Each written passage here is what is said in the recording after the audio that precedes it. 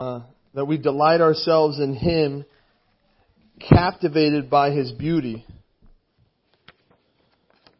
And then we said, I delight myself in Him in the glory of His presence. The glory of His presence.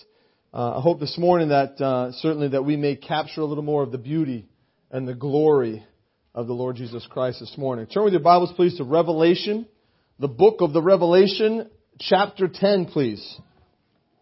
Chapter 10.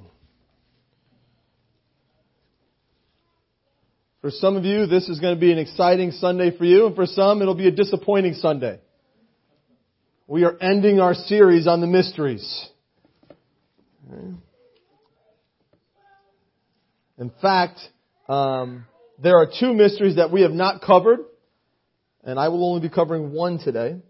One of the ones that we just did not get a chance to cover, but I encourage you to look at. It's a very interesting one, is the mystery of Babylon the Great. You can look at that in Revelation 17 and 18. But the other one that we're going to look at today is what we call the mystery of God. The mystery of God. And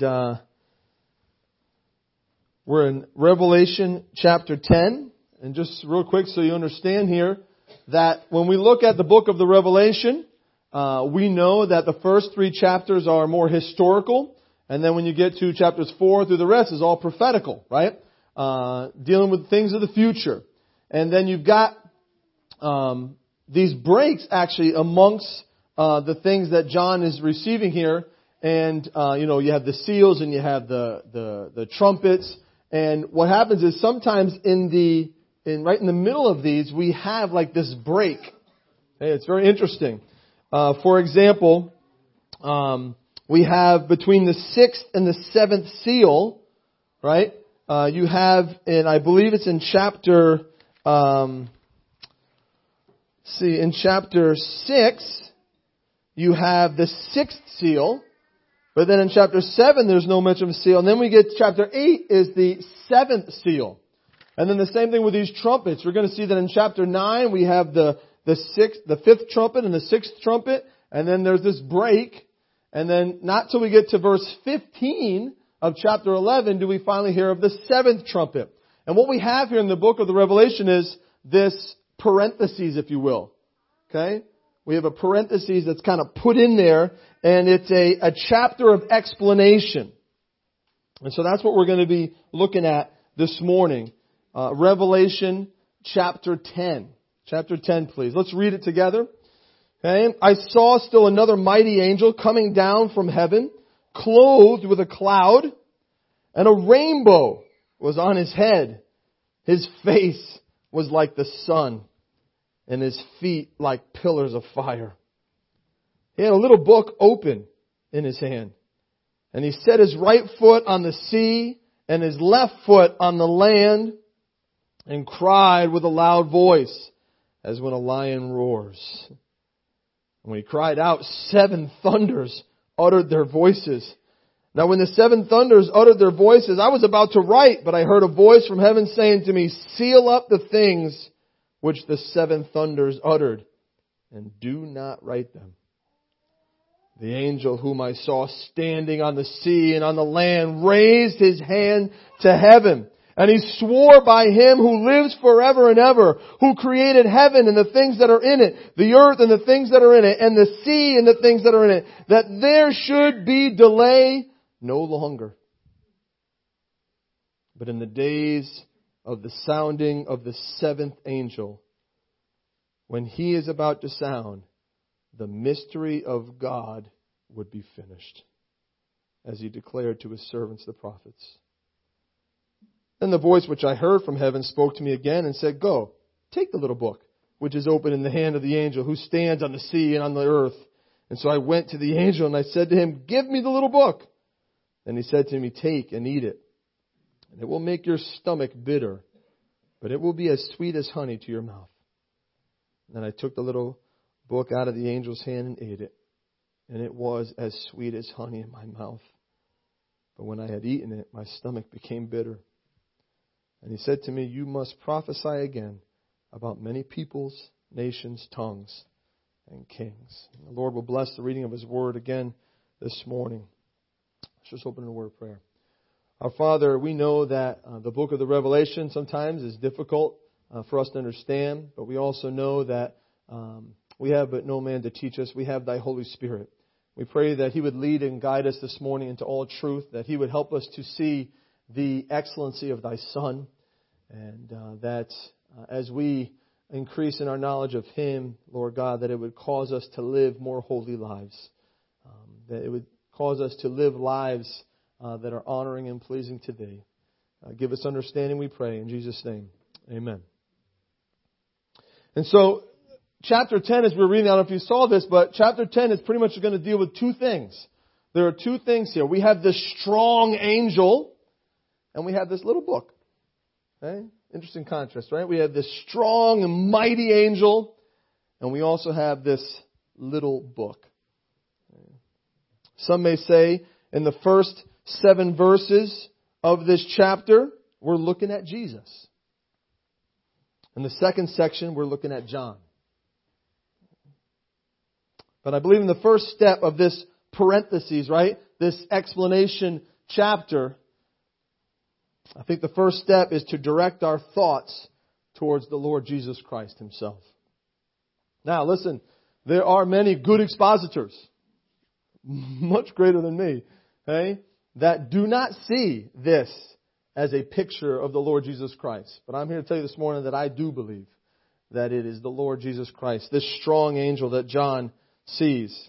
And we're going to look at why I think so. Hey, one, you'll see that He's described as a strong angel. And you might say to yourself, well, why, if it's the Lord Jesus, why is He described as an angel? As an angel. Well, I may remind you that all throughout the Old Testament, right, we have that Christophanies, I think they call it, or the Theophanies, where you have the pre-incarnate Christ, right? And many times when He comes on the scene in the Old Testament, He's referred to as the angel of the Lord.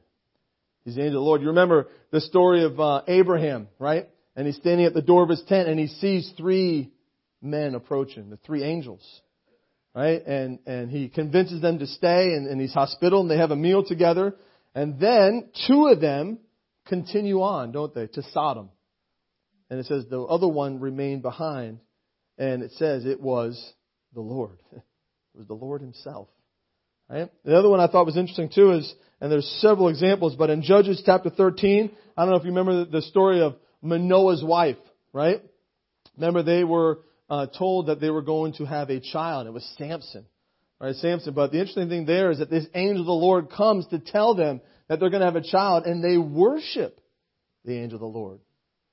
And he receives their worship. They offer sacrifices to him, because it was none other than the Lord Jesus Christ in His pre-incarnate state as well. So I don't have any problems here, again, seeing John describe the Lord Jesus Christ as some strong angel.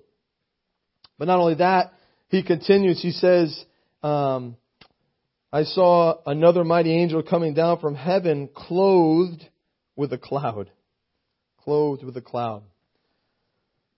You remember that God's people, when they were exited from Egypt, right? And as they were wandering through the wilderness, they were led during the day by a pillar of cloud, which was, of course, was a pillar of fire by night. But it was a pillar of cloud. And you remember that same pillar of cloud when they would erect the tabernacle, right? And they would set up that Holy of Holies and they'd set up that mercy seat. It was that very cloud that would come and it would descend and sit upon the mercy seat. And we know that that cloud was an indication of the very presence of God in the midst of them. You remember the Lord Jesus Christ when He was with His disciples at the Mount of Transfiguration. In that story there, it says that they offered to make a tent for Elijah and for Moses, I believe, and for the Lord Jesus. And it says that a cloud enveloped them, that glory cloud. Right? And that when that cloud was removed, they saw none other but Jesus. Jesus. Again, that cloud signifying the presence of God. You know, too, it's interesting that when you look at His ascension, right? That time when after 40 days after His resurrection and being seen by many, they came to a spot where He gave him His final instructions. And then it says that, right, He ascended into heaven. I don't know if anybody's noticed this, but it says that a cloud received Him. You know, as a kid, I'm always picturing like Jesus sitting on a cloud and like going up into heaven. It says, no. And again, I believe it's that glory cloud, that Shekinah glory again, that cloud that received the Lord Jesus Christ.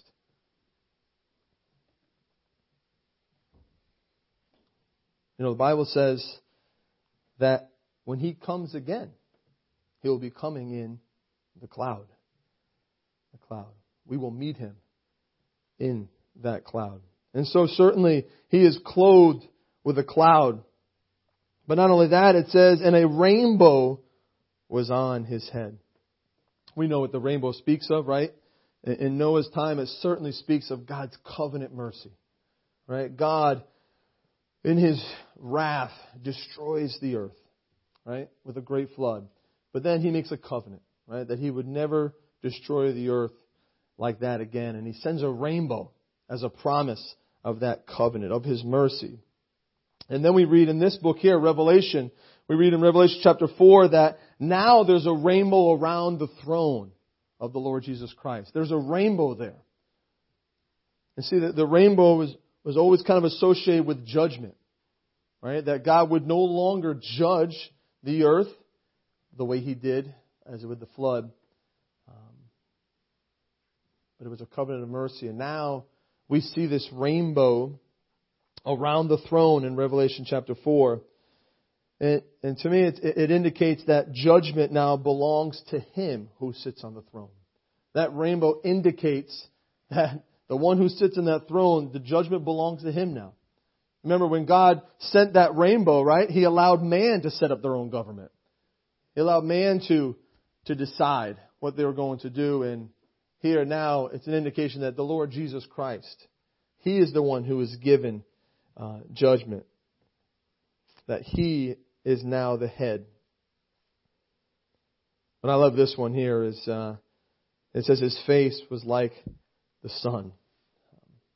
I was sharing this morning of Saul's account, right, when he met the Lord Jesus, and how John himself, right, when he met the Lord Jesus, and certainly at that Mount of Transfiguration. Also, it says that His face did shine as the sun. In Revelation this morning, we looked at His countenance. It was like the sun shining in its strength. One of the things that I teach the kids at school with science is we look at the solar system. And it's pretty fun to see how years ago that there was a man by the name of Ptolemy. And, you know, it made sense. He would get up in the morning and he would see the sun over here, and then you'd see the sun move overhead and then set over in the west. And so naturally he said, oh man, we must be the center of our solar system. And so in school back then, you would actually have a geocentric model. You would have the earth in the middle, and the sun and the stars and the planet, everything would revolve around the earth. The earth was the center for many years. And then a guy by the name of Copernicus came along, and he realized, wait a minute, something's not right here. That sun looks like it's moving because the earth is moving. And through further study, they found out that, wait a minute, actually the earth it has an orbit. It has this weird oval egg-shaped path that it takes, and it actually goes around the sun. And so they found that the sun was actually the center of our solar system, and he created a heliocentric model that they use even to this day. But the sun was the center, not the earth. The sun was the real center. See, God will see to it that everything revolves around the Son, His Son. Everything revolves around Him. You see, when God's Son is given His perfect place, what a difference it makes. We read also in Revelation, when we look at the churches there, right? Jesus is actually what? He's not in His rightful place. He's outside knocking. He's outside. Christendom had put Jesus Christ outside of His rightful place. When the Son is put outside, you can expect nothing but confusion on the inside. Nothing. You see, when Christ is given His rightful place, everything is right. You and I, brothers and sisters, we need to give Christ His rightful place in our lives. We as an assembly, we have to make sure that we give Christ His rightful place. In Malachi chapter 4, verse 2, it says, the Son of Righteousness with healing in His wings. We also read in Genesis chapter 1 and in Psalm 136 that the Son is given to rule the day. Brothers and sisters, listen, one day the Son will rule the day. He will rule the day. S-O-N. Just as the Son, S-U-N, has been given to rule the day today, the Son, S-O-N, will rule the day very soon. And so He has a face that was like the sun. And so they describe here His body, they describe His face, they even describe His feet. They said His feet were like pillars of fire. Again, the Lord Jesus Christ is described just as this earlier in the book of the Revelation. In Revelation chapter 1 and in Revelation chapter 2, it says that His feet were like fine brass as if refined in a furnace. And so again, we know too that fire, right, always speaks also of judgment. And so, but you have these pillars, right? These pillars. And so to me, it speaks of stability in judgment. Stability that the Lord Jesus has in His judgment. And He says something else about the feet, which is really neat here. It says that He placed His right foot on the sea and He placed His left foot on the land. There are some who have problems with this. We know that cloud that we talked about, there was a time where that cloud was removed from the temple. Right? And they saw it removed, and it actually went out by the way of the Mount of Olives. And we read in the Bible that Jesus Christ will come back again, right there again, on the Mount of Olives. And so how can John see this here? How could John see the Lord Jesus Christ putting His feet down when it hasn't happened yet? This whole idea of Him coming down on the Mount of Olives, it's yet to come still, when He sets up His kingdom. But again, I think you have to understand that this is a vision. This is a vision that John is having. And I think that when he sees the Lord's feet, as it were, His right foot on the sea and His left foot on the land, it has so many things that it tells us. So many pictures. Right? One, it reminds me of Psalm 2, verses 7 through 9, where it says, I will declare the decree. The Lord has said to me, you are my son. Today I have begotten you. Ask of me, and I will give you the nations for your inheritance, and the ends of the earth for your possession. You shall break them with a rod of iron. You shall dash them to pieces like a potter's vessel. You see, when John sees the right foot and the left foot coming down on the earth and on the sea, he is claiming authority over the entire earth. Authority.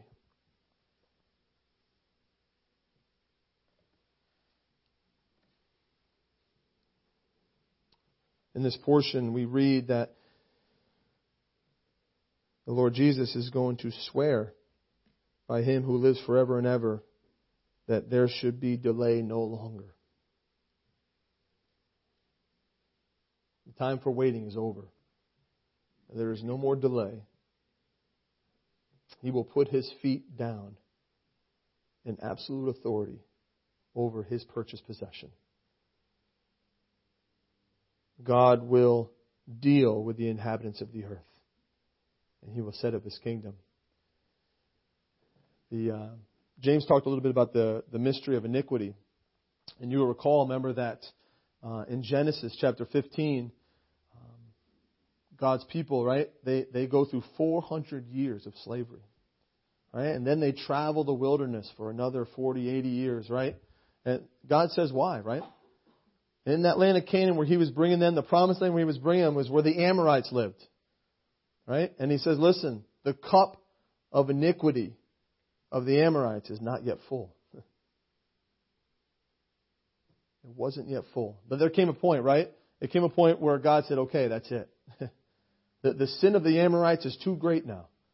Their cup is way too full, and now I will take them from this earth and bring you into that land. Brothers and sisters, it's the same thing. There's going to come a point where that cup of iniquity, right, is too much. It's too much. And God says, that's it. I will delay no longer. I will deal now with man's sin. I will deal with these sinners who reject my Son. I will deal with the inhabitants of this earth and set up His kingdom. I don't know if anyone can relate to this who's grown up with a stern father. But when Dad said he was putting his foot down, he meant it. Right? He wasn't messing around. Right? That was it. When he said, hey, I'm putting my foot down here. There was no questions. There was no changing his mind. And in a way, again, God is putting His foot down here. He is determined to deal with sin and the sinners. In fact, in Matthew chapter 24, it's kind of a scary statement that He makes here, dealing with this time period right here. He says, unless those days were shortened, no flesh would be saved. God actually has to shorten the days of this judgment or nobody would survive. No one. That's how severe God's judgment is during this time. Just a short time period. When you think of the history of mankind, such a short time. But He says, listen, they have to be shortened or no flesh would be saved. Everything would be utterly destroyed. Billions and billions of people. God will put His foot down. You see, here we see God's long suffering and patience are at an end. From this point, remember this is that little parenthesis between the sixth and the seventh trumpet. At the blowing of that seventh trumpet, there will be an increased tempo of judgment involving both the earth and the sea. Kind of a picture there as the Lord Jesus puts His foot down on the earth and on the sea. There will be an increased amount of judgment that will happen to both the earth and the sea. And so in many ways here we see this mystery of God. It's interesting that we're covering this today as our last one because originally it was earlier in our series, but it got kind of bumped and we got to place it here. And certainly it could be divine in the sense that in many ways the mystery of God is the climax. It is the heading up of all the great mysteries of the New Testament. This is it. All those mysteries that we've been looking at, all those doctrines that we've been looking at, they all leading up to this point right here, where now the mystery of God will be finished. The patience and long suffering of God will be over. And as He says, He will delay no longer.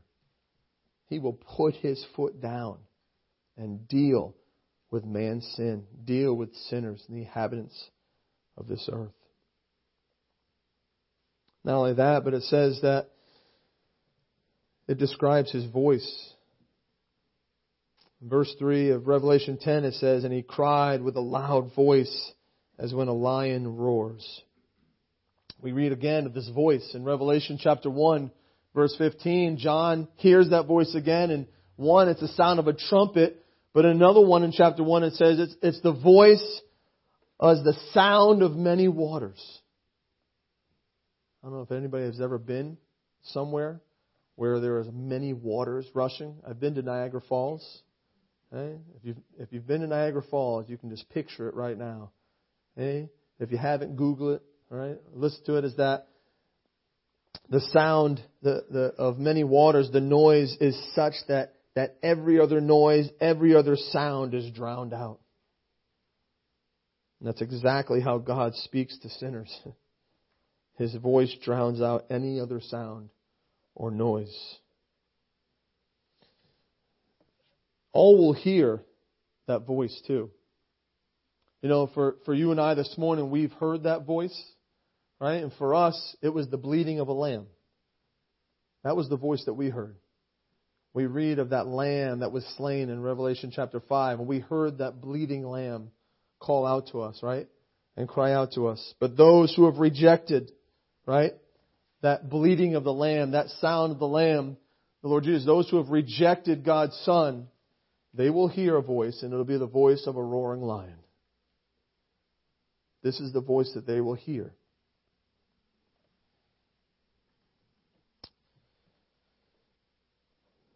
I was studying times when lions roar. And it's interesting that one of the times that lions definitely roar is when they seize their prey. They will quietly sneak up upon their prey. And when they get to where they can capture their prey, they let out a roar! I've got him!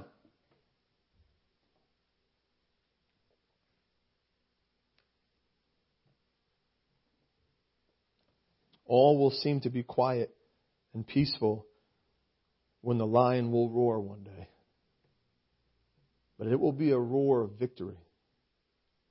A cry of victory.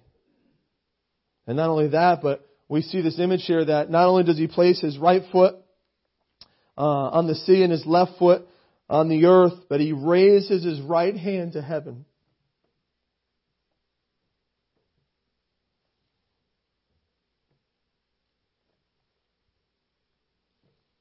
He raises his right hand and he roars.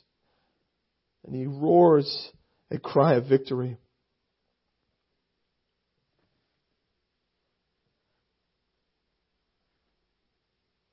You know, I was reminded of other times when the Lord Jesus cried out. Right? Can you hear that substitute cry? As he was on the cross and he cried out, my God, why hast thou forsaken me? Shortly after that, we hear him shout out a cry of victory. It is finished. Victory over sin, over death, over Satan. A victory cry. Brothers and sisters, there's a time coming that we're all looking forward to. Right? If we don't leave this earth before then, is that the day of the coming of the Lord, it says that He will give a shout like the voice of an archangel. We may actually hear that cry as well. The cry of our bridegroom calling to us to come join Him for the marriage supper of the Lamb. But brothers and sisters, those who do not hear that substitute cry, those who do not hear that cry of victory, those who do not hear the cry of the bridegroom saying, come, those who do not will be left behind to hear the angry roar of the Lion of the tribe of Judah.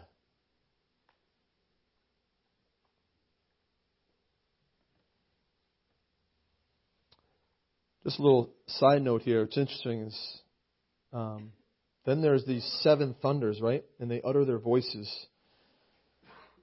And just as about, and clearly, whatever these utterances were, John could understand them because he was about to write them down. But again, a voice comes from heaven saying, seal up the things which they have just uttered and do not write them. I just think it's interesting as we've been finishing this series now, right? One of the things that we've learned is that these mysteries are hidden truths that now God has revealed. Right? These have been revealed to His church.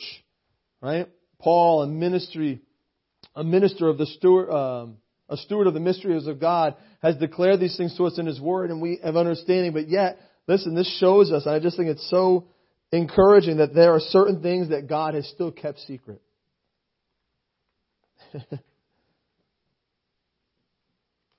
In fact, here there are 7 things that He chose not to reveal. We don't know. We don't know what those thunders said. We don't know what they said to John. But for some reason, God in His omniscience has probably said, don't write that. Don't write it. Again, it just showed me the sovereignty of God. That He can choose to reveal what He wants and He can choose to keep secret what He wants. So I said, we see here this strong angel, which I certainly think is the Lord Jesus Christ Himself. But we also see a little book. We see a little book. One of the things you'll notice first about this book is the book is open. Both times it emphasizes that. In verse 2, it says he had a little book open in his hand. And then down in verse 8, go, take the little book which is open in the hand of the angel. I just was thanking God this morning that for an open Bible. Right? Thank God for an open Bible. You see, the devil tries to shut that book. Right? He loves it when our Bibles stay closed. And man, we are living in a time now where so much Bible study happens when you don't even open your Bible. We're so quick to go to a commentary, to go to a website, and we fail to even open up the book. And Satan is so happy with that. He loves it when the book stays closed. There are those also who will tell you that this book is only for the educated. That this book is only for the clergy. That you have no right to open this book. Brothers and sisters, the book is open. Praise the Lord that the book is open. So many books, right? Especially Revelation, right? But other ones too, they're never read. They're never preached on. Yet it's all God's Word. The Bible is an open book for those who wish to read it. Aren't you thankful for that? It is an open book for all who wish to read it. But not only that, but this book is offered. This book is offered to John. And it's offered to us. And notice how there's not a feeling that's offered here. Right? All that's offered to him is a little book. That's all that is offered to him. It's not a feeling, but it is His Word.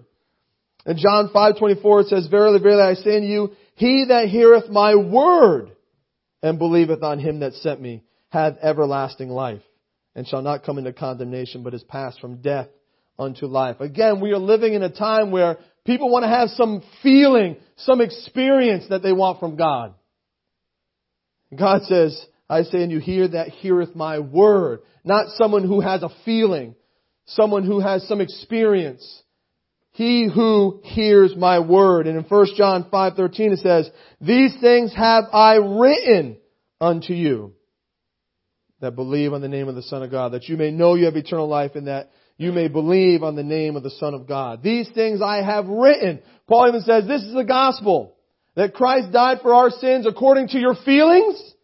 No. According to the Scriptures. And that He was buried and that He rose again the third day according to the Scriptures.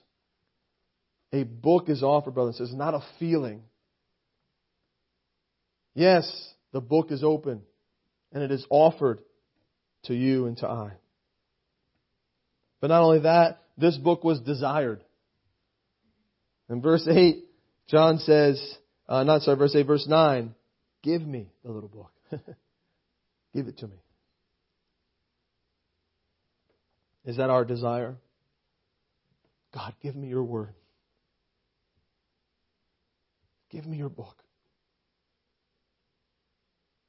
1 Peter chapter 1 verse 23 it says, For you have been born again. You know what through?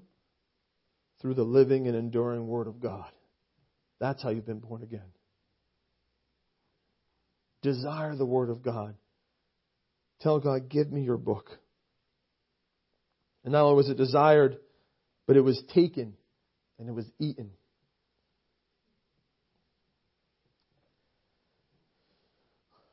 What good is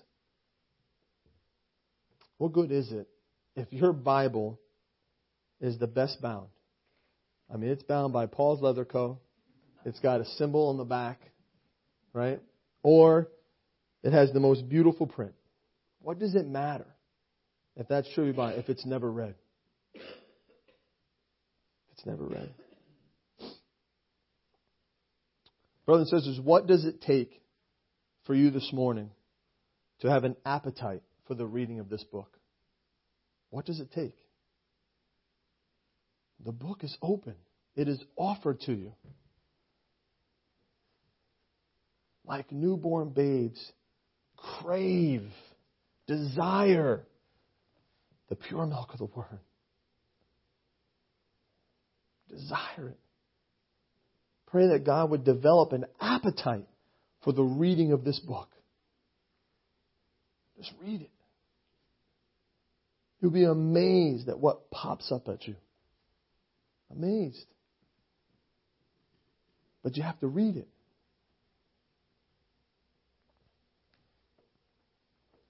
You'll also notice here that John, he does taste the book. And just as the angel had said, it was sweet to the taste, right? And just as the angel said, right? Oh, then it made his stomach bitter.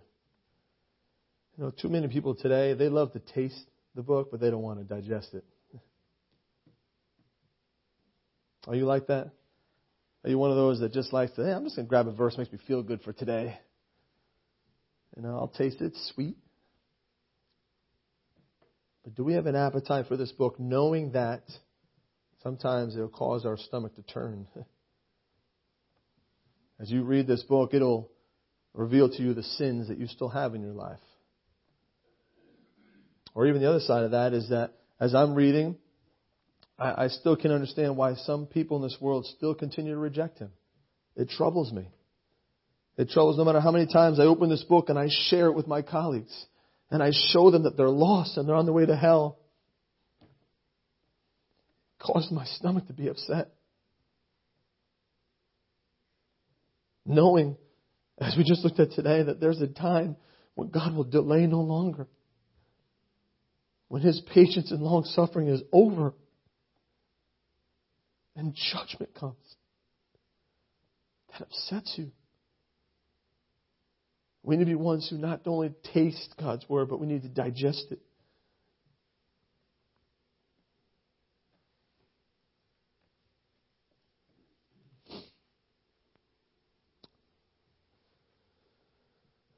Listen, this mystery of God is the fact that for thousands of years, God has waited in love and patience for men to repent of their sins and to turn to Him for forgiveness. Thousands of years. But there's coming a day when that patience and long suffering will be over. And God will delay no longer. God will wait until the sin of man comes to a head. When that cup is full and their open defiance of Him. And then He will judge it all. And He will take to Himself His great power and His reign. As I said, the Son, S-O-N, will soon rule the day. Give Him His rightful place. Give Him His rightful place. And thank the Lord this morning that we have heard His voice, right? And we look forward to hearing our bridegroom shout, for He comes for us.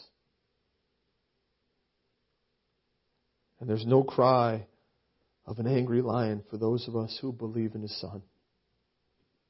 Those who reject His Son, all that waits for you is an angry roar of the lion. And lastly, the Bible is an open book for those who wish to read it. It is an open book. Any who desire to read it, take it, read it, taste it, digest it. It is this word, right, that we have been born again. It is through the living and enduring Word of God that we have been born again this morning. Let's pray. Father in heaven, we thank You for Your patience. We thank You for thousands of years You have waited in love for men to repent of their sins and to turn to You for forgiveness. We thank You for this mystery of God that has been revealed to us, that there is coming a day when the sin of man will come to a head and Your Son will place His right foot upon the sea and His left foot upon the earth.